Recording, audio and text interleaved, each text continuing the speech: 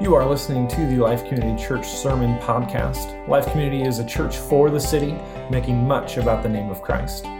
This podcast is available through all major platforms, including Spotify, Apple Podcast, and Google Podcast. If you enjoy and are challenged by our teaching, we invite you to subscribe to the channel on whatever platform you choose as we seek to anchor ourselves to the unchanging truth of God's Word together. Thanks for listening.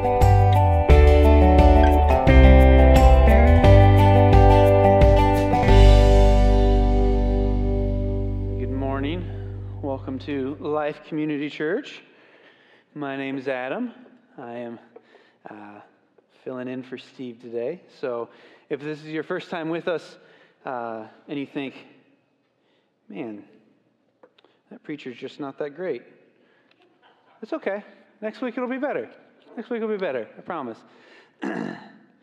So we are beginning actually before we even start that, let's pray. Dear God, I thank you for this day. Thank you for another opportunity to present your word. God, I thank you for everybody who's here today. And God, I pray, and maybe this is just for me, but God, I pray that you quiet our minds, quiet our hearts. Help us to hear from you. God, we know that your word speaks to us. It helps us grow. So God, I pray that you would do that through your word today. And God, I pray that you would help me to be a faithful messenger today. And that you would just use what's said here. In your name we pray. Amen. Amen. So, good morning again. Hopefully you all had a safe and happy 4th of July holiday. I know we celebrated in the traditional way of celebrating the 4th of July by setting off fireworks and eating a roast beast, as we like to call it in our family. So we had a good holiday. Hopefully you did also. Today we are beginning a new series called Set Apart. Talking about, okay, so what does it look like to live as people representing the fruit of the Spirit? What does it look like in our daily lives? We've laid the foundation of what is the fruit of the Spirit? How does God cultivate that? How does God grow that in our lives? But then how do we actually take that and then actually live it in the way that we do everything else in life, right? Because there's lots of stuff that happens in life, right? That's kind of the nature of life, isn't it? And now it seems like, and maybe I'm wrong, but it seems like there's lots of extra strange stuff that happens in life, right? And every time I say that, I think to myself, I should quit using that phrase. Like, I'm going to overuse it. It's not going to make sense anymore. And then every time I think that, I hear something else that's happened that's also kind of strange. I'm like, nope, that's the only word I can think of for it. It's just unusual times in which we live. And it can be difficult to know how to respond to those things. How do I respond as a Christian? How do I respond as a follower of Christ to all these different things going on in the world today? Not just the big stuff going on, but the little stuff in our daily lives and the way our own personal lives may be affected by what's going on in the world or just life in general, because there's always something, right? There's always something else that we're trying to figure out, okay, what's the best way to respond to this thing? And part of what being set apart means, at least in theory, in my opinion, is we start to take on a new identity, right? Not that we Jason Bourne just came to mind. I don't know why. I don't know if any of you have ever seen that movie or not before. Probably not, because anyways, he has this new identity, right? And he doesn't remember who he used to be and who he was anymore. He's like, I'm Jason Bourne and I'm on the run. It's like a 30-second synopsis of the movie. You're welcome. You don't need to watch it now. There's a little bit more anyways, whatever. So I'm not saying like that, where we completely forget who we are, but how we respond to things changes. And I can't think of a better way to phrase this, and it's the best way I can think of. It doesn't mean it's the best way to explain this. It's just the best way I can think of, which means like it's way down here somewhere, and there's other ways that are way up here, but this is all I got. This is all I'm working with today. That's all I have. Well, the best way I can think of to explain this new identity that happens when we begin to follow Christ and we try to respond the way he wants us to is kind of like becoming a parent, kind of like becoming a dad, right? So I remember when that happened to me, I became a dad, and then slowly things started to change for me, right? I started taking on new behaviors and new attitudes about life. I don't know if any of you have ever experienced this, or maybe just as a parent, or you observed somebody else from a distance and thought to yourself, why is that happening? That's strange. Like, one of the things that started happening was I started just wandering through the house, right? And mumbling to no one in particular, why are all the lights on? Right? Just kind of shut them off. And then we were talking about this in between services. Last night we were coming home, and we were driving down the road, and we saw some lights on upstairs. And we saw some lights on in our laundry room, and we thought, the kids left the lights on again. And then we pulled into our driveway, and the lights were on in the garage. And it was like, Dad left the lights on again. Man. But I still mumbled and complained about it, and it's just what you do as a dad, right? And another thing that changed as a dad, like I suddenly had more knowledge about things, right? I just knew about everything all of a sudden. It's like wisdom from upon high came upon me. It was like I just know everything about everything now because I'm a dad. That's the way it is. Or at least that's what I want to project to my kids. And they're in here now, so now they know the truth. Dad doesn't actually know everything. I've ruined their childhood. Right? But you start to think about things just a little bit differently when you become a parent, or maybe when you get married or graduate high school or graduate college, right? Your perspective on life changes just a little bit. You start to think about things differently, start to respond to things differently. Maybe you have new responsibilities now. You have different things that you care about. And I think that's part of what it means to be set apart, is how do I respond to these things now? Right? I used to respond to situations like this. Maybe you used to get upset. Maybe you used to rant and rave. Maybe you still do a little bit. Right? But now I need to respond like this because I have a different identity that I'm living from now.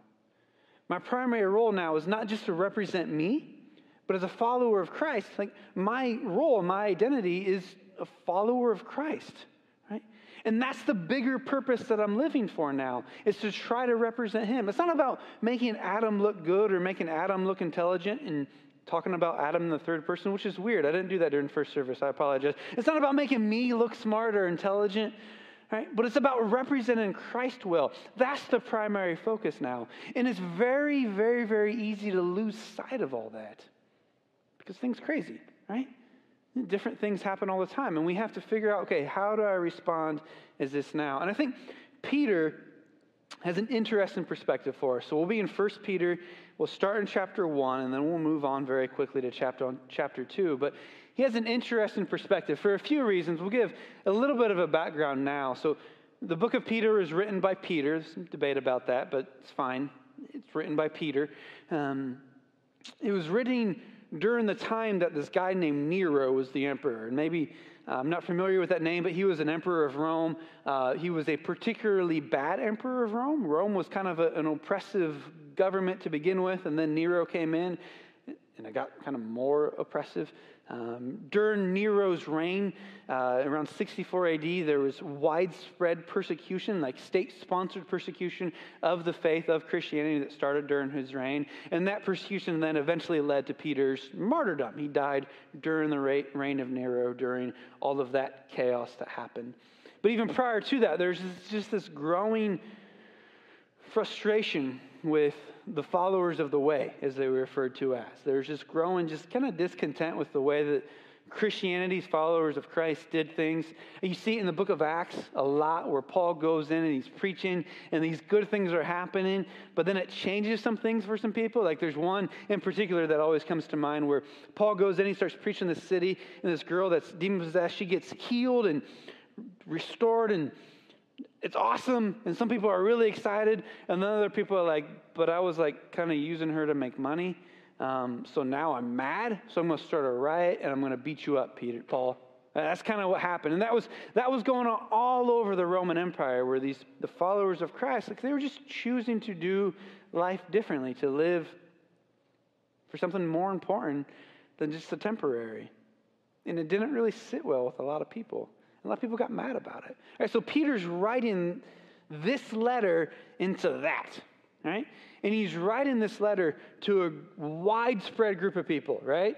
The introduction is not this, but the introduction to the book of Peter, words are hard, to the book of Peter could essentially be attention everybody, right? All followers of Christ everywhere throughout the known world. This is for you. Whereas like a lot of Paul's letter, it was like to the church at Corinth, to the church in Ephesus, to the church in Galatia, and everywhere else Paul wrote a letter to. This one's written for everybody, everywhere, which means it's a diverse group of people with different perspectives on life, different attitudes about life, probably had natural inclinations that were different from each other. And probably didn't all look the same, didn't all act the same, didn't all think the same.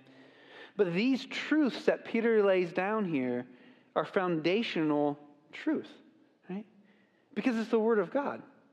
And as we try to think through these ideas of identity and purpose, and there's a few other big themes in Peter's letter here, but they're the ones that we'll stick on.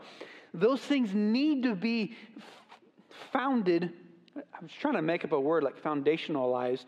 They need to be founded on the truth of God's Word. Otherwise, it all just falls apart.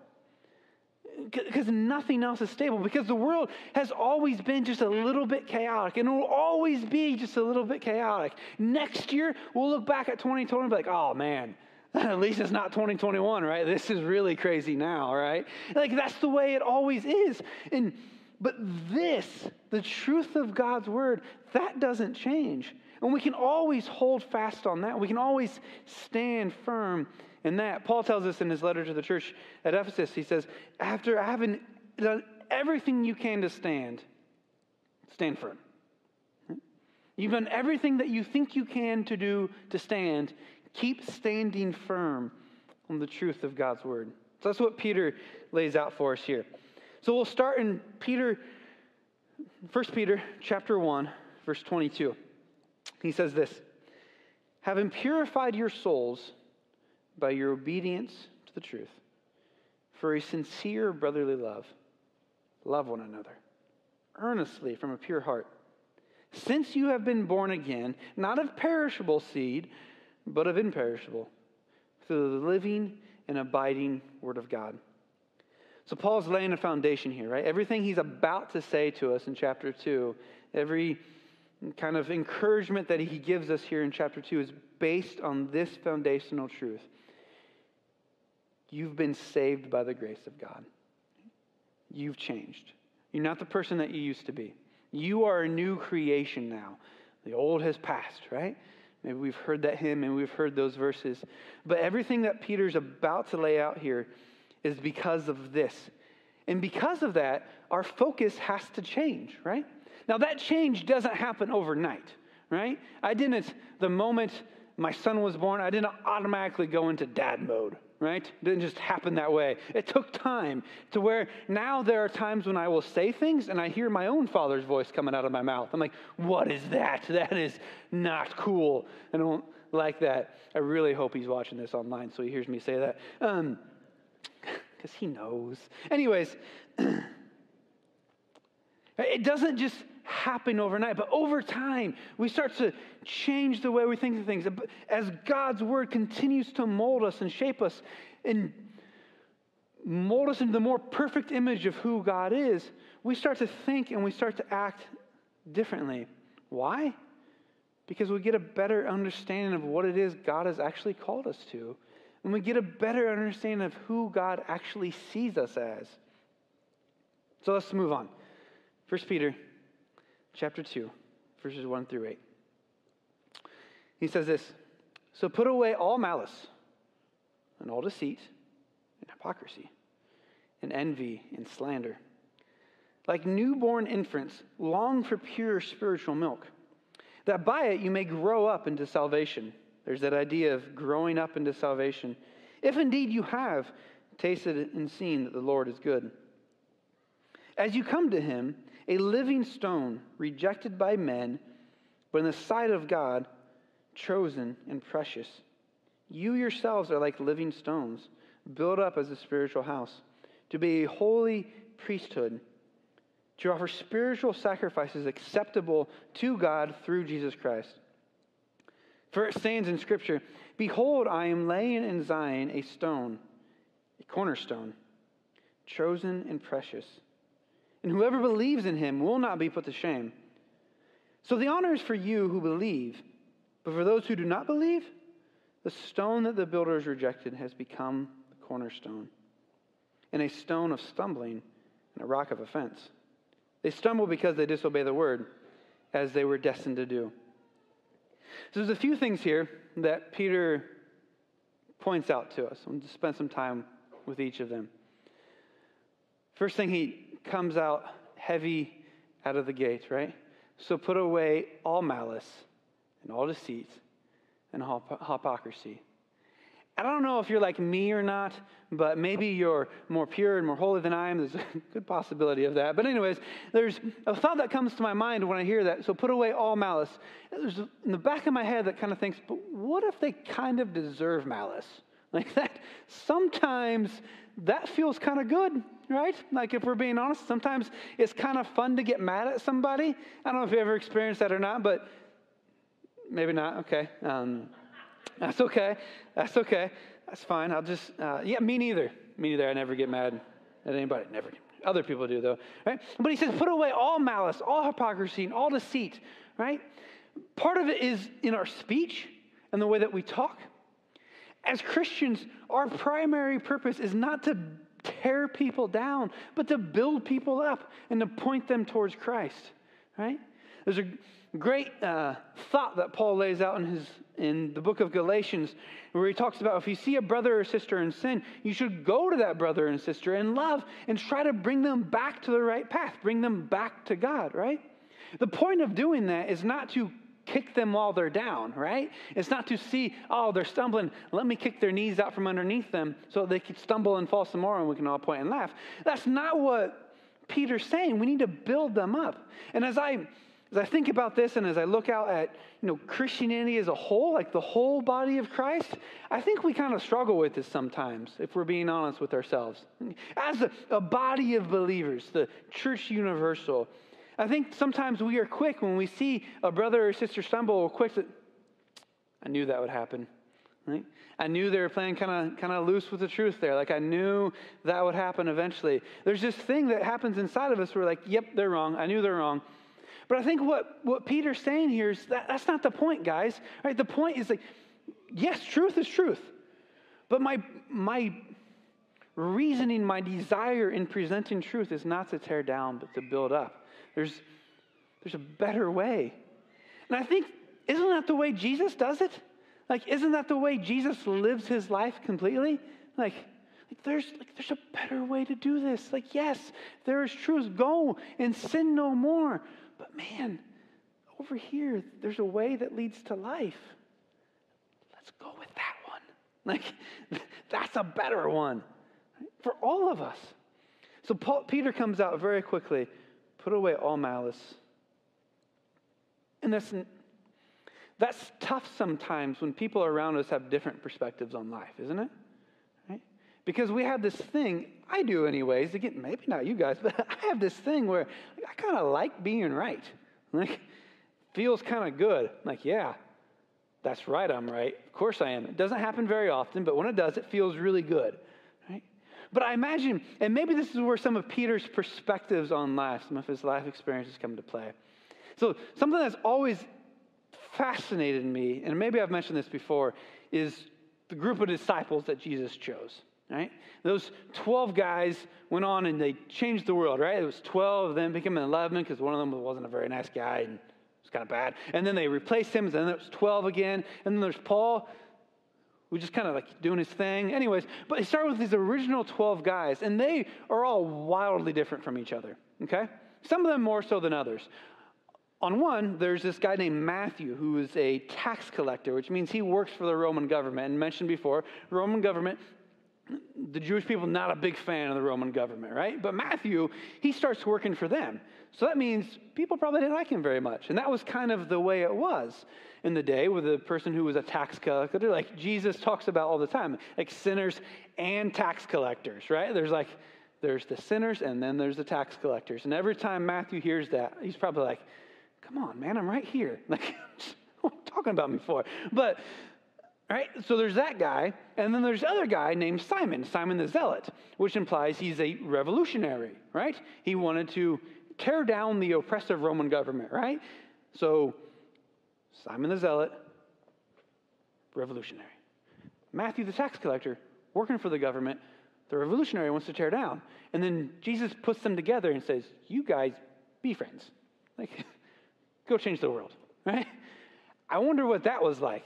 Like, I wonder what some of the campfire discussions were like, and I wonder if maybe, like the way I imagine, again, overactive imagination, use a little bit of creative storytelling here. If every once in a while Peter just kind of like, just threw a statement, like, into the conversation, just kind of like, I wonder how they'll respond to this. Because that kind of seems like Peter, right? Peter's just always kind of saying stuff, and then everybody's like, why'd you say that, Peter?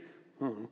Just thought it, so I said it, right? So I wonder if maybe sometimes Peter's just going to throw something in there. Let's see how Simon and Matthew respond to this. I wonder if dirt was ever thrown around the fire. I imagine that it was. I don't know that for sure, but they have these wildly different perspectives. But they became part of this family that was following Christ. And the impact they had on the world cannot be overstated. In the end, they both died for the same thing. They were both willing to give their life for Christ and for the truth of his word. All those other things that were so important to them up until that point became secondary because they were living for something bigger now. And I think that's part of what it means to be set apart, is that I have a different identity now. The things that I'm trying to get across to people isn't always the same as what it used to be. Now, our primary focus is to represent him well. That's who we are now, and that's our purpose. He goes on to say that you're a holy priesthood. A holy priesthood. You've been set apart for a reason. The purpose is to point people towards Christ. And don't we all, if we're being honest with ourselves, struggle with those two big questions? Who am I? And what has God put me here for? What is my purpose? Who has he designed me to be? And how am I supposed to live that thing out? And Peter has given us some glimpses into that. Now, each of us probably do that a little bit differently. Some people stand here on stage and say things that they think are funny, but they're actually not that funny. That's me. All right? And some of us all of us go out into the whole world and present the gospel to everyone. In just the way that we live and the way that we carry ourselves, we can have a huge impact on people. My grandfather is Mike Carroll. Some of you probably know him. If you know him, that means you've received a card that has the days of the week on it. Marvelous Monday, Terrific Tuesday. I know one of you has it in your wallet here right with you right now, or on your desks maybe. Wonderful Wednesday. I don't remember what Thursday is. Fabulous Friday. Don't tell him I don't remember what Thursday is, because he'll make sure I know. But anyways, that man is not an official pastor, right? But he has impacted more people than I could possibly hope to impact. He's done more for the cause of Christ just by being a good man that cares about people. And it's phenomenal. We don't need the fancy title. We don't need the fancy thing. We can't look at representing Christ and say, well, that's not me because I'm not called to this. I'm not called to that. This is for all of us. Remember, Peter's writing this with the header, attention everybody. That's a hard word to say. Attention everybody. You are a royal priesthood. God set you apart to represent him well. Doesn't matter where you are. Doesn't matter what your life circumstances have been. God has called you to this. Wherever it is he's placed you. Maybe it's in your workplace. Maybe it's in an office. Maybe it's in a factory. Maybe it's as a mom, as a dad. Represent him well.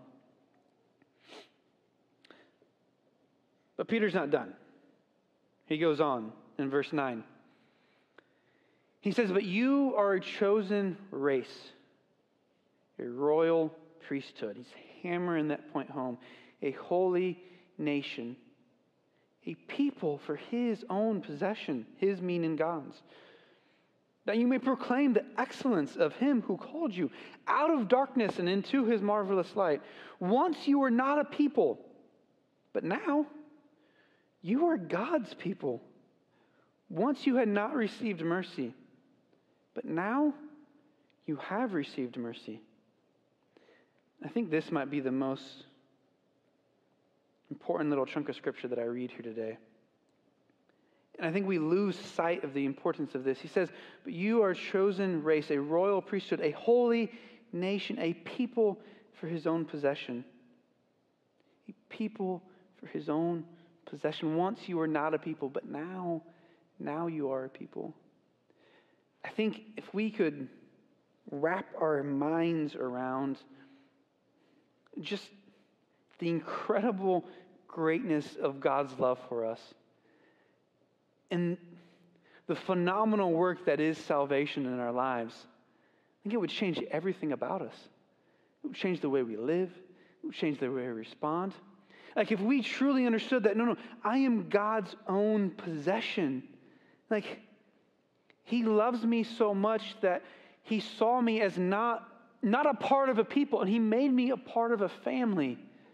That is huge.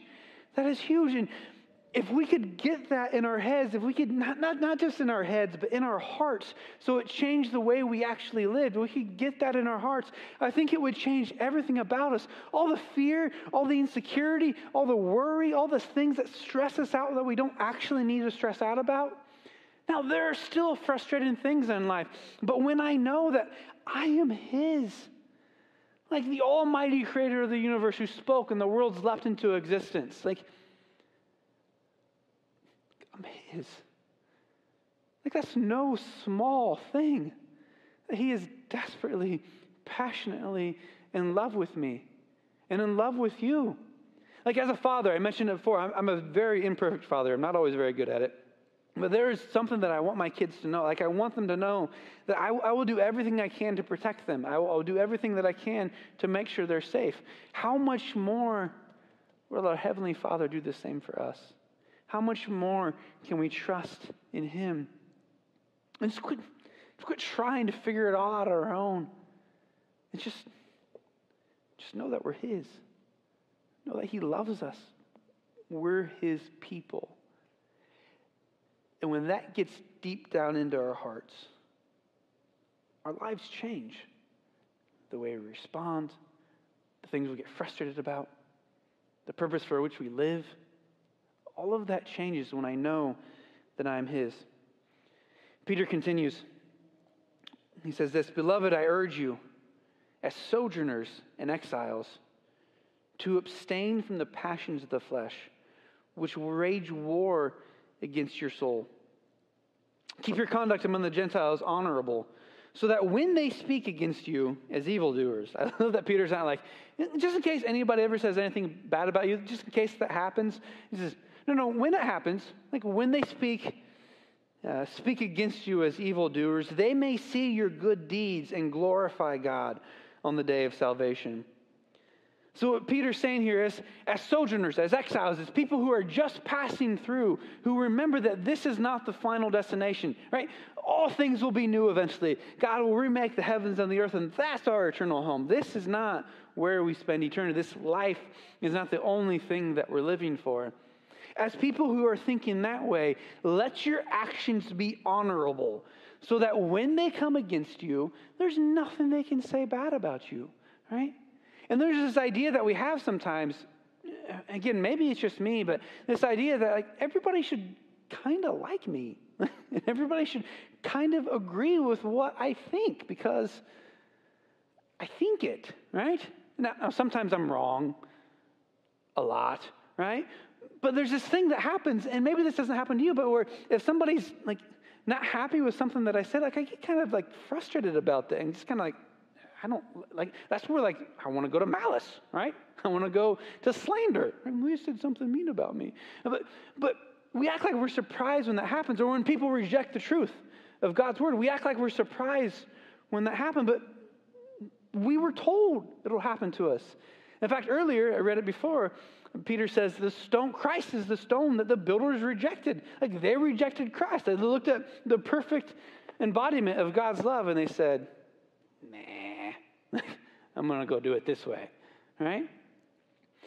And then we get confused when that happens to us. But even in that, Peter's pointing out that the point is not to make yourself look good. The point is so that when that day of visitation comes, and there's some different thoughts on exactly what that means, whether that means Christ returning, or when the opportunity for salvation presents itself to non-believers, which is kind of what my thinking is on it, so that when that day comes, they have a good frame of reference of what that actually looks like, of what it means to actually follow Christ. They can think back to their interactions with somebody, to Mike Carroll, and think, yeah, like I want to follow that. Like I want to live. If that's what he has, that's what I want in my life also. Right? Like Paul said, follow me as I follow Christ. Right? I want to represent him well so that when that opportunity comes for whoever it is I may interact with in my life, they can't use me as an excuse. Well, that Adam guy, he's kind of a jerk. So all of our Christians are jerks. So I don't want to be like that. I want my life to be a stumbling block to somebody. I'm going to mess things up on accident. Like, I've been preaching for I don't know how long, and I've messed up about 55 things, right? So there's going to be a few more that happen as we go on here today. But as much as I can, I want to make sure that I represent him well. And part of that is I'm living, again, for that bigger purpose. And part of it also means that the things that are happening, I don't have to live in fear of them. Because this isn't the end. This isn't the final thing for me. I'm moving on to something else, right? So again, maybe not the best analogy, but one of the best ways I can think about this is I've been involved in a couple roofing projects. And I try to avoid them as much as I can. And I said in first service, my wife wasn't here, so I can use this one. I'll have to find a different one in second service. It didn't work out. I couldn't think of a different one, so this is what we're going with. But we redid our roof a few years ago, and we had a group of friends come around us. It was a huge blessing. They helped us tear off all the shingles and put new shingles on and tar paper and all the roofing things, right? I don't know what any of them are. I heard some other guys use the word, so now I try to use them in a way that makes sense. We did all the roofing things, put the stuff down and everything, right? And it's nice, it's good, it's very helpful. But the day that we chose to do this, it was a beautiful, glorious, clear weekend, right? Not calling for any rain. We get all the shingles off. Still a nice day. Take a little break for lunch. And then as we're taking a break for lunch, a storm cloud shows up in the distance, right? And starts to slowly roll in towards your house. And the way I remember it, in my distorted way of thinking, is it stopped over top of our house and just poured down rain, right? And we had nothing on our roof yet. We were trying to take a little break because it was hot out, eat some food, get some water in us, and it just starts raining everywhere, right? And then we have this sprinkler system inside our house that we didn't even have to install. Like there's water coming out of light fixtures, there's water coming down the side of our walls, just water everywhere. It's fantastic. And for me, I think maybe I've said this before, and if not, oh well. My default emotion tends to be anger. So if I get hungry, I get hangry, right? I don't know if any of you ever do that too. When I get sad, sometimes I get kind of angry. When I'm really upset about something, I just kind of get angry. So as this water is just pouring in everywhere, I feel it starts to boil up inside of me, but I have some friends there, right? So I gotta keep it cool, right? But one of the friends that was there, one of my best friends, he sees this kind of boiling up inside of me. And his response is he started kind of laughing. And which at first I was like, I don't like you anymore. We're no longer friends. But it was actually this is going to end. Now, the reason why he was able to do that, and we've had this discussion afterwards, was that it wasn't his house, right? It wasn't his ceiling that was now a sprinkler system that he had not intended to be a sprinkler system, right? That's why he was able to laugh about it, and I was not. And as followers of Christ, I think one of the reasons why we're able to have joy in the midst of the most chaotic circumstances is that this is not the end. This is not the final thing for us, right?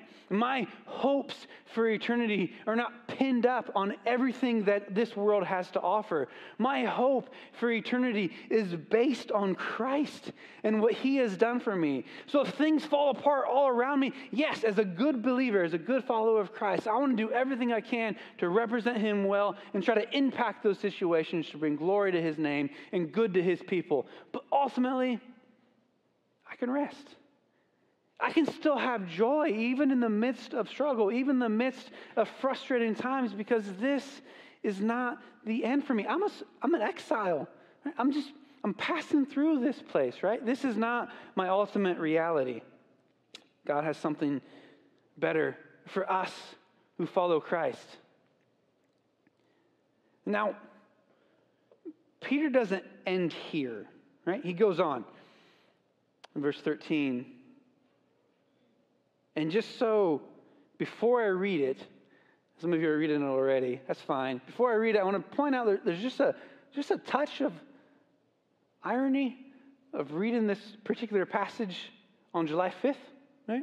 We just talked about celebrating our forefathers' treason against the English crown yesterday, which is I thought it was funny anyways. And it's challenging also. So Peter says this, he says, be subject for the Lord's sake to every human institution, whether it be the emperor supreme or to the governors, as sent by him, to punish those who do evil and to praise those who do good. For this is the will of God, that by doing good you should put to silence the ignorance of foolish people. Live as people who are free, not using your freedom as a cover-up for evil, but living as servants of God. Honor everyone. Love the brotherhood. Fear God. Honor the emperor. I think there's a few what-ifs that come to mind, right? What if we're told not to preach anymore, right? That's happened in other parts of the world. As Peter also said in the book of Acts, when him and the original 12, kind of 11 plus 1, right? They're doing their thing and they're presenting the gospel in Jerusalem, and God is doing amazing things. The rulers of the day bring them in and they beat them up a little bit and they say, hey, don't preach the gospel anymore. And Peter and John, I think it's John, they say, it's better to serve God than it is to serve man. It's better to obey God than it is to obey man. Our ultimate authority is God. But are we representing him well in the way that we interact with other people? There's a second nuanced thing to this too, where in that time, the Jewish people scattered throughout the world, they would set up these little communities of fellow Jewish people, and they would live kind of under their own rule and their own law, kind of separated from the rest of the world. And I think part of what Peter's saying here is you need to engage the rest of the world. Right? You can't run off and hide from everybody else. The world desperately needs the influence of the church. Our culture needs us to represent Christ well in a way that honors him, kind of like we talked about before, without malice, without slander, without hypocrisy. But the world needs the holy priest of God, all of us, to live and impact the world in which we live. So I think it's part of what Peter's saying.